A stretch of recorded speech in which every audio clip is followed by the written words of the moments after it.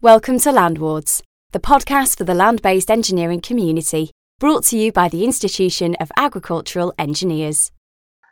Today, I am joined by Philip Wright, Independent Advisor on Soils and Cultivations, who's going to talk to us a little bit about his career. Good afternoon, Philip. Thank you for joining us. Afternoon, Andy. So, for a start, give us a bit about your background and how you became an agricultural engineer. Well, it's not a particularly long story. This I trained at Silso when it was Silso College back in the 1970s, the late 1970s, and a couple of my key mentors were Dick Godwin and Gordon Spohr in those days. And it's nice to say that I still do keep in contact with them now and again, which is fantastic, even after all that time. And I gained a degree, honours degree in ag engineering from Silso College, as it was then called. It became the Cranfield Institute of Technology, and basically 1979 I left there. I used to get work on farms in the holidays and stuff, and I went back to my usual incumbent, and I'd done a few of the milk round type interviews, but decided that, well, I was really a little bit unsure. I'd had enough of education at that point. I think I'd had far more than enough. So I just wanted to get working. So I went back to my local farm and got there while I was looking around what to do, and this advert came up for a job. Not too far from where I am at Boston, up at Sleaford, a tiny little engineering company that I'd not heard of actually. They wanted a design engineer, so I'd been used to writing letters and stuff. Anyway, there was a phone number. It was in the local rag. This advert was in the local paper, so I rang them up, and who was then, I didn't realise, the boss answered the phone, and we got talking, and he said, "Oh yes, well, okay. I think we ought to, ask me a few questions. We ought to come for an interview." And I was thinking, oh, well, that'll be an official bib and tucker job after a bit of time and whatever. And he said, "Well, when can you come?" And I said, "Well, whenever you like. I could come now if you want." "Right, come on then." Yeah. So 20 minutes later, to cut a long story short, he'd offered me the job. It was a residential caravan in the middle of a site in the middle of Sleaford, and the company was called Simba. There were 5 people working for them at the time, and the boss said, "Well, you can have my office in the caravan here, and I'll go and work from my home." And we bought a drawing board because there was no computers at that time, and that was where it started, really. And I became technical director of Simba after a few years. Company grew a little bit, not as a complete direct result of me, I have to say.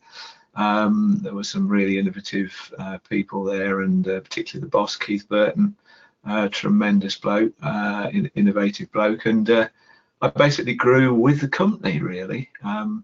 We didn't have hardly any drawings at the time, so it was very much a question of starting from scratch. They used to go and measure the previous machine that they'd made for a cutting list to make the next one. They had a few bits and pieces written down, and so it really started from there. And 28 years later, a management buyout later, I decided I needed a bit of a change. I loved my time at Simba, but I thought, if I don't do something slightly different now, I'm going to probably regret it and be too old. So I decided I was up for a change. So decided to work for myself as an independent, and Simba were brilliant. They helped me in my early stages of my own, if you like, my own business. They helped me with work. They gave me some work, and it's a hugely long story, Andy, that will take longer than this entire interview if I'm not careful. But we'll look forward to the book. It can only be a matter of time. And I suppose this bit is really relevant. But in effect, I got to a stage where my role had had taken me down a path of being a company director, roles, responsibilities. It had taken me down a path of more or less managing people and managing overall aspects of the business, rather than the thing I really loved, which was actually getting involved with the soil, with farmers, and designing machinery and working out. Almost taken you away from the engineering. Yeah, and whilst it's clearly that happens as the company evolves and gets bigger, I started to feel that I was really not, I was being paid to do stuff, sometimes manage people. I mean, they were great people, but I'd never been trained to manage people. I'm rubbish at it, really, I suppose. But I felt I was underutilized. I was being paid far too much money for doing a job that I didn't really enjoy and probably wasn't brilliant at. And I could do a better job for Simba by working from home and doing some of the more specialist design work, including dynamic simulation and finite element analysis, which we were just getting into at the end. I felt I could do that, as I was doing it at home at nights and at weekends, anyway, as you do. So I thought I could do a better job at that if I'm working for myself. So that's really where it started, and we've meandered from there to where I am today, which is reasonably flexible and sort of going with whatever situation transpires at the time.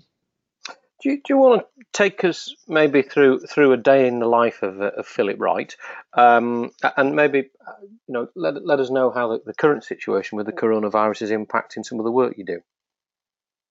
Yeah, I mean, this is something for the sort of younger of the listeners, or the ones that are looking to get up into a career. This is they might find it interesting. I mean, if you're the sort of person that really likes a structure to a day, likes to know, a structure to your work life, where you're going, what you're doing, you've got a plan, you've got a series of targets and whatever else, then that's good.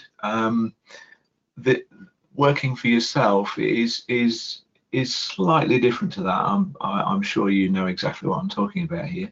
But yes, I can look at my calendar, my sort of, I have a spreadsheet with the stuff on by month, and you fill in the day according to, and it then ultimately becomes your timesheet for the business. But I can look 2 months ahead. I can look 2 months ahead at the moment, and it's quite bare actually. And a few years ago, I'd have been thinking, I've got to get some work in for that. That's there's not a lot there. And then all of a sudden, with that in mind, you'll get a few phone calls, and the old days just get taken up. But it's not. It can be a bit disconcerting, can that, if you're used to a more ordered day. But so from my point of view at the moment, there are two strands to my business, really, to my activities, to my life, working life, which are offering advice to farmers and to basically bodies such as AHDB, Catchment Sensitive Farming, CSF, and larger public sort of owned or private owned bodies, water authorities, and that can be quite prescriptive. It can be quite well booked in advance work. It can be it's very useful to have it as a sort of bread and butter. There might well be large groups of farmers involved with meetings for the AHDB, for example. They might be on farm or in a more of a formal environment. At the moment, it can well be I'm sat at home as everyone else is, and we're blathering across the internet. And then it can be equally a one-to-one farmer client visit that I'm making to someone who's rung me up and has said, I'm thinking about changing my the direction of the business, or we're thinking of doing it slightly differently, or we're thinking of changing our drill, or we're changing our cropping policy, or I've got a problem. I don't know whether I've got a big drainage problem in some of these fields, or whatever. And that might be a complete one-to-one visit, which brilliantly interesting. Everyone's different. There really are, a case study for every visit you do, and that can then, within limits of client confidentiality, obviously, can feed into to when I'm doing a more formal presentation, into examples, for instances, as long as A, there's permission, or B, it's kept confidential, or whatever. So it sort of self-generates a level of knowledge and experience and information, and one feeds the other, really. And then alongside of those sort of farming, soil cultivations, mechanization driven things, I've got my design work, 3D design. I use Autodesk Inventor because we used it at Simba, and I think you get used to something, and it becomes, well, not second nature, but you certainly get comfortable with a system and a process, and so 3D design, small projects for people. I have to admit, I do try and offer a service of more specialized. So, for example, if someone's doing the design work but needs a little bit of help because they're only just learning a system, SolidWorks, or just generally computer-aided design, it can be quite useful to help them out a little bit with a, just a filing structure for the business is a classic. You get, you just to have something for your business that you've got proper parts, base part numbers, component part numbers or designations, assemblies, and then that can lead on to parts book drawings, illustrations, bills of materials, technical illustrations and stuff. But just to actually give them a bit of a hand to set up a structure for a start, because it's the building blocks. I've got many T-shirts of having done that wrong in the past and regretted it, and so that's quite, I find that quite enjoyable, but quite rewarding, really, if you can go somewhere and give them a bit of a structure to work to. It can be quite nice to see them save a bit of time on doing stuff. And then the sort of more specialist dynamic simulation and finite element analysis, stress analysis, if you like, to call it that.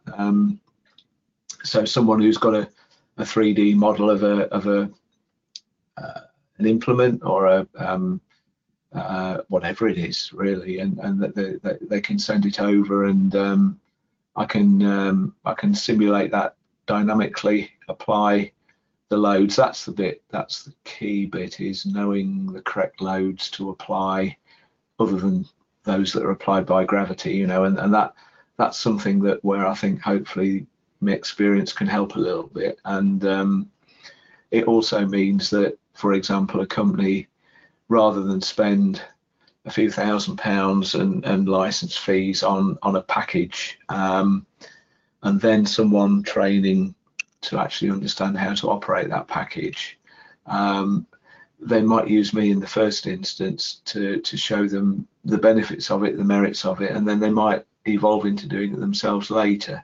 But to have some service for a start, where you can have a little project and say, well, let's have a look at that, judge how effective it is, and then if they've got someone on board at their end that enjoys that and can grab it and run with it, then I can probably help them to evolve and use that in their own business going forward. So those are two real main aspects. And my day, Andy, might be made up of either or both of those, or it might start with one, and then I'll get a phone call from the guy saying, well, I'm sorry, you can't come now because we're in lockdown, and therefore might have to evolve and grab a bit of some of the other work and fiddle that into the day instead. So I do need a few understanding clients in that respect that will give me a project and say, well, yeah, if you can get through it in a week or 2 or 3 for me, then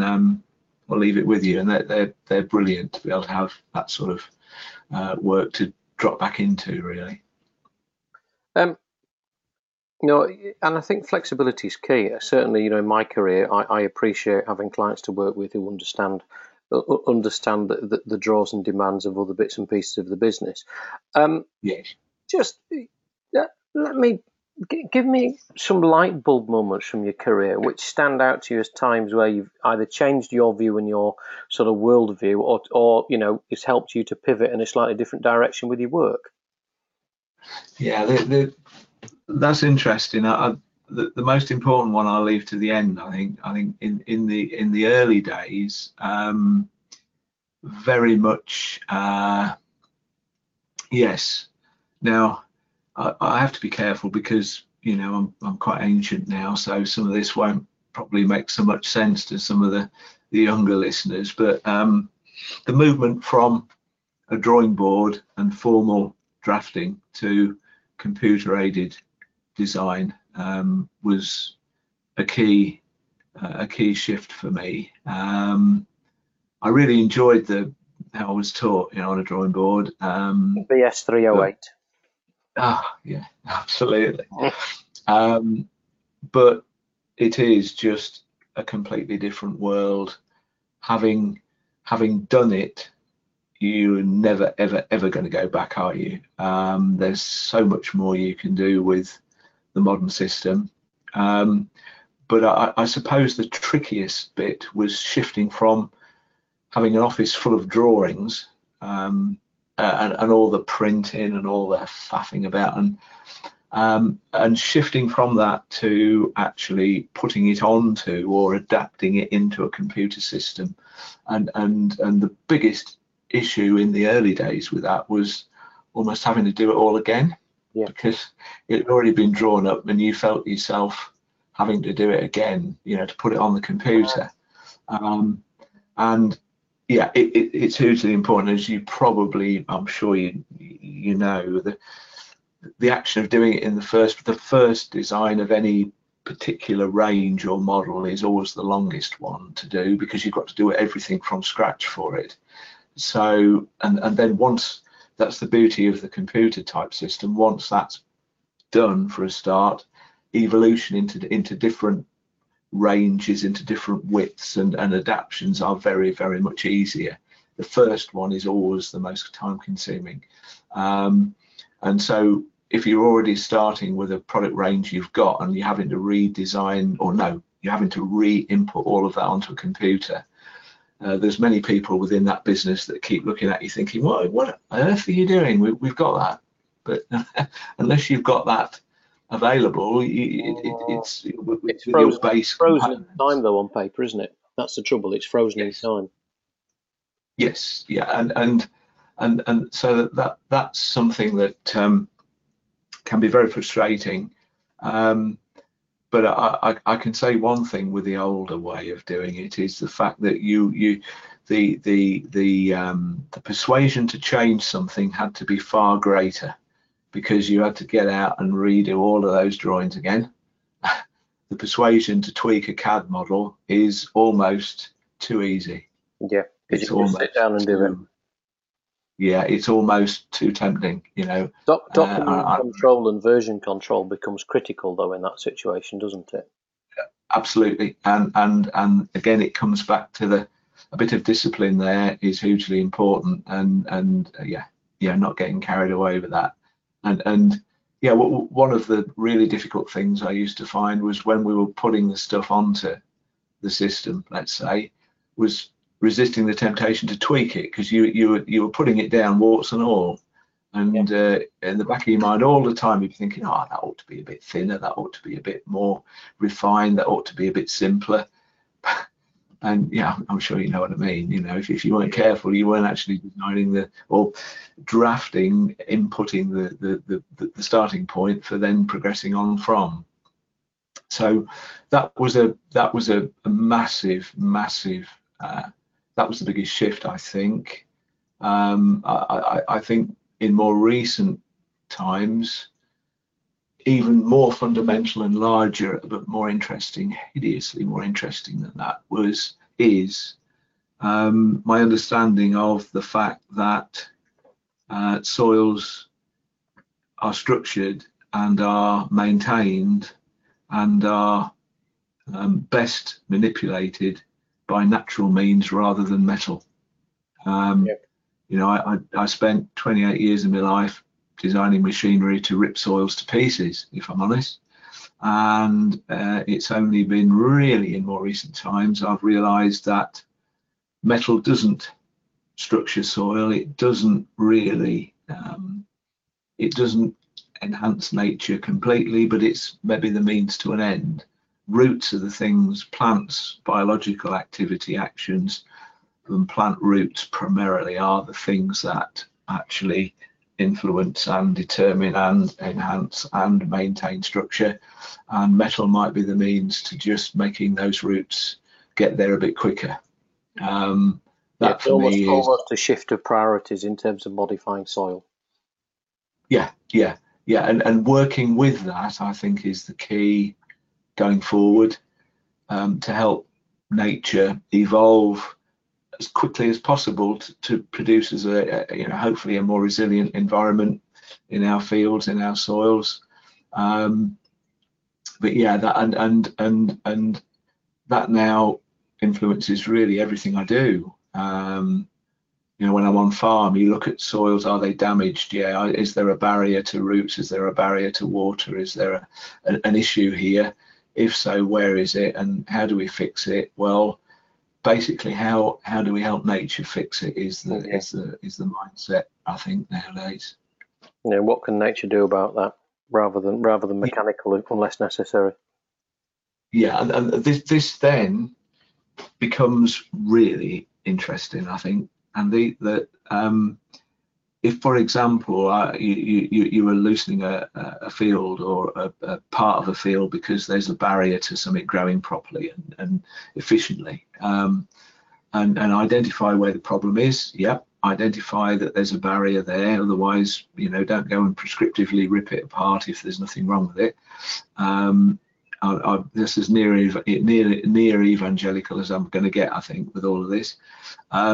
But having identified where the problem is, then if it's a structure problem and you're encouraging that to be fixed by roots growing through it and holding it then apart and maintaining it, it is actually possible to reduce the amount of metal when you add the roots into the equation. So rather than go to the full depth of the problem and completely reorientate all the aggregates, all the columns that are down there, it may well be possible to do slightly less, release the roots through the problem if you know exactly where it is, or you can identify the severity, the serious bit of that problem, release the roots to get through that, and then let them do the rest. So it may well be we can actually, in the end, work the soil a lot less intrusively, a lot less aggressively for certain, and a lot less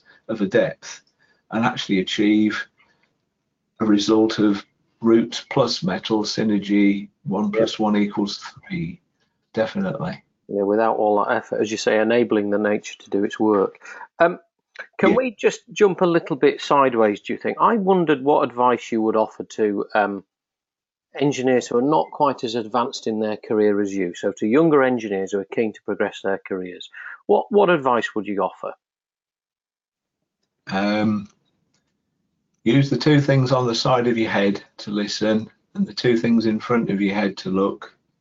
And if you do both of those, maybe before opening the piece in the front and middle of your face, you'll probably do all right. I think our industry is full of people and customers. I'm thinking now farmers. It's full of people that have spent their entire life just living and breathing the job. And if you can listen to them, you have to take a view, because you know their views might be might need tweaking a bit or modifying a bit or helping or cajoling into different directions. But I think you have to be prepared to listen to the marketplace, what they need, what they think they need, and if you then provide them with something in terms of a product or a service or whatever,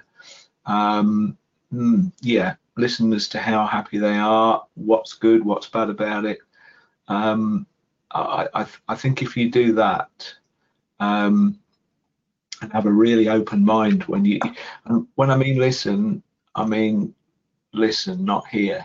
You've got to listen, and if you can understand the feedback and get that interaction and dialogue going, then you should be all right. You should go far. It's a fantastic industry, I think. I think I've been really lucky to be involved with it, because every day for me when I'm at work, I'm enjoying it, and that I know a lot of people, a lot of my pals who can't say that, bless them. So I'm so lucky, and I think we all are in this industry, that we should be enjoying it, because there's so much diversity, there's so much stuff interesting, there's so much to come at you. You work with nature, you're working with nature, and this is probably the second thing, really. You're working with something that is going to evolve around you as you're working with it, and as a result of that, you'll do things that work today or work this year.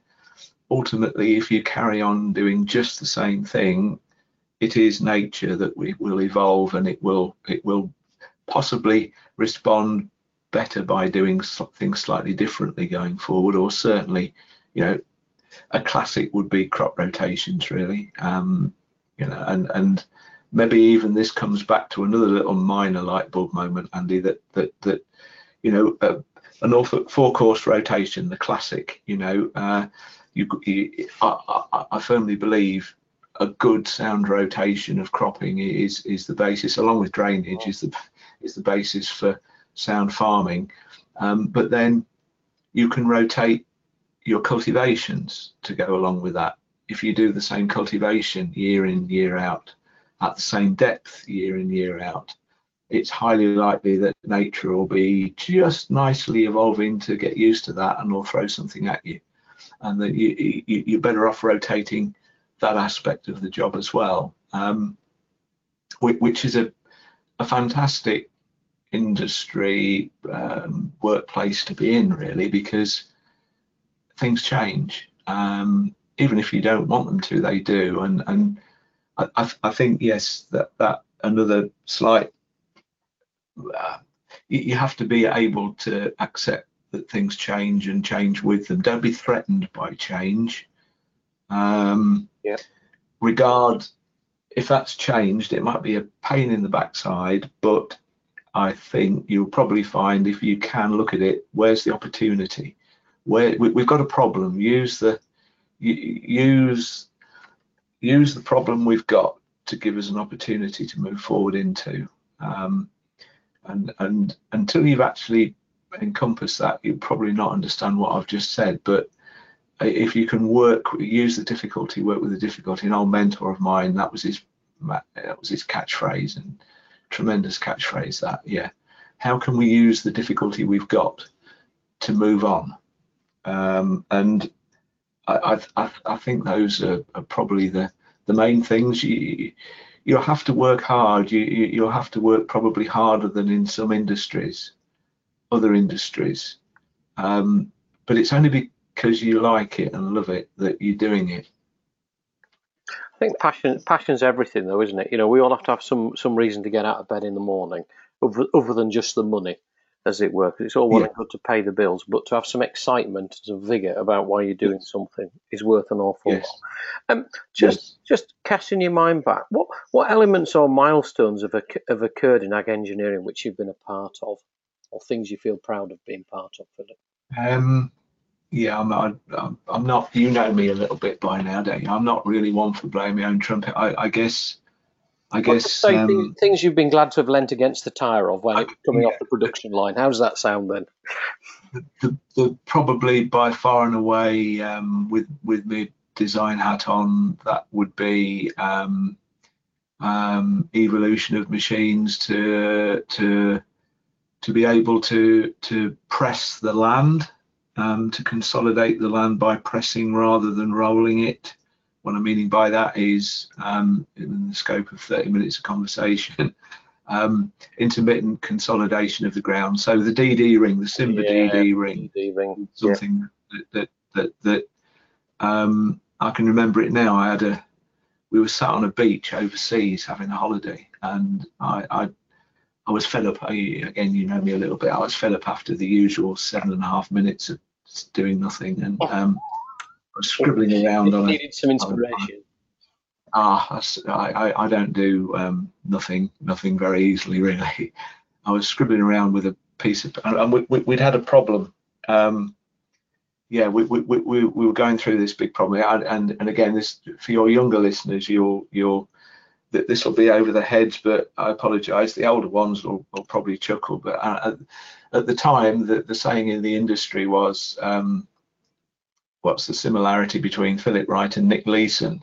If you remember Nick Leeson, yeah, we both had problems with bearings. He was the yes, he was the bearings bank at the time. But and yeah, I was sat chilling a bit, but thinking how to get over this interminable problem with pressing the ground with cast iron presses and knocking bearings out on them at a rate of knots. Because we were trying to go too quick, because we wanted to do an operation disc carrying that was better at speed, and you know, trying to get to a result with that was a bit of a challenge. But anyway, the upshot was, I sat there and thought, well, Righty, you've been designing disc carriers for heaven knows how long. Why don't you use a disc blade? Within about 15 minutes, we'd got a sketch on a bit of paper, which became the press ring, the DD ring, and that was something that, it took a bit of convincing my fellow directors at times. You had to really go with this, and because it was a serious amount of investment, and to get something built, they trusted me, bless them, to do that. It allowed me to. It was a huge investment in tooling to get a press tool that would crunch a DD ring out of chrome boron steel that was red hot and quench it and do everything else at the same time, for under 35 to 40,000 pounds in those days. So I mean, it was a fair old investment. Big money. But we, so it needed to be reasonably near the right shape from the word go, Andy. Well, put it this way, it wasn't going to be changed. Yeah. So we had to triangulate. But yeah, that was a decent solution to something that was worse than toothache at the time, with these stuff that wasn't good enough. You know, it wasn't adequate enough. Cast iron technology wasn't good enough. So that was something that that was pretty good, really. That would have been, and I think in more recent times, the realization that roots plus iron equals, with a sensible amount of iron, equals probably the most optimum result for certain soil types. Loosening soils through a growing crop, like you do. I mean, it's not new, is it, sward lifting? But if it's in a cover crop or a growing commercial crop situation, then being able to do that effectively, and also understand that you don't have to do as much, and then the roots are there doing it for you. Yeah. That's been still learning about that. Still really learning about that. Haven't got to the bottom of that yet. Just to sort of wrap up, I think it'd be interesting to hear your thoughts on, well, twofold. Some examples of how ag engineering has moved on in the last 40 years, and just maybe your thoughts on what the future holds, because you've had a good long time to look at this, haven't you? So, I think we value it. Yeah, that's going to be interesting, isn't it? I hope and trust that, people fortunately have always got to be able to, always going to have to eat. So I guess there's always going to be the need to provide for that. The advent of precision technology and precision farming and stuff like that has really has been a massive change. Being able to control stuff and monitor stuff, and as long as we can interpret what we're reading and interpret it properly. But that's something that I think has taken us way down the line, that when I first started was, it was only just a dim and distant little glimmer. I think I've probably been lucky that I've lived through maybe the highest horsepower situation in farming that there's ever going to be, and I do believe that we can actually start to come down that curve on the other side now. Do we need such big kit? Do we need such complex, heavy kit? I don't think we do. Going forward, I think we can get away with a lot less weight, a lot less severity of action. I've alluded to that already. So that would be something that would be really interesting to see how that evolves going forward. And yeah, just the fact, Andy, that I think we both know, and for sure, things will change. So we'll need to go and adapt with that. And some things will be a huge challenge, I'm sure. Environmentally, I'm sure there'll be some huge challenges. But if we can do something to help to sequester carbon in our industry and redress some of the imbalances, the only thing I would say, with a very, very limited experience that any of us have got, with the amount of time we spend on this mortal coil, that I think we've got good opportunities coming to actually help to redress some of those balances. And nature's brilliant at sorting itself out, but clearly we can't say too much about that, otherwise people wouldn't take the current situation seriously enough. But nature's fantastic at sorting itself out, isn't it? We just need to help it along the line of it.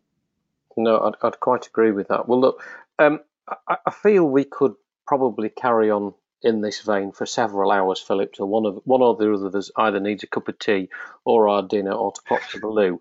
So I think, maybe none of us are getting any younger.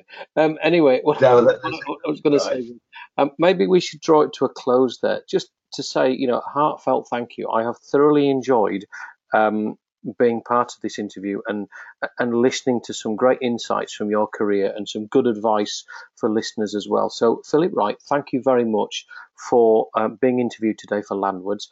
We really appreciate your input, and as I say, thank you, Philip Wright.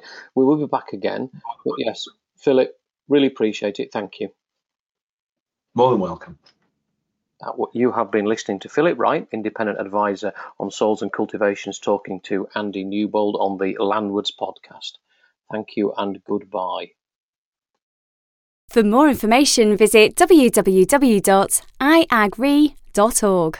You have been listening to Landwards, the podcast for the land-based engineering community, brought to you by the Institution of Agricultural Engineers.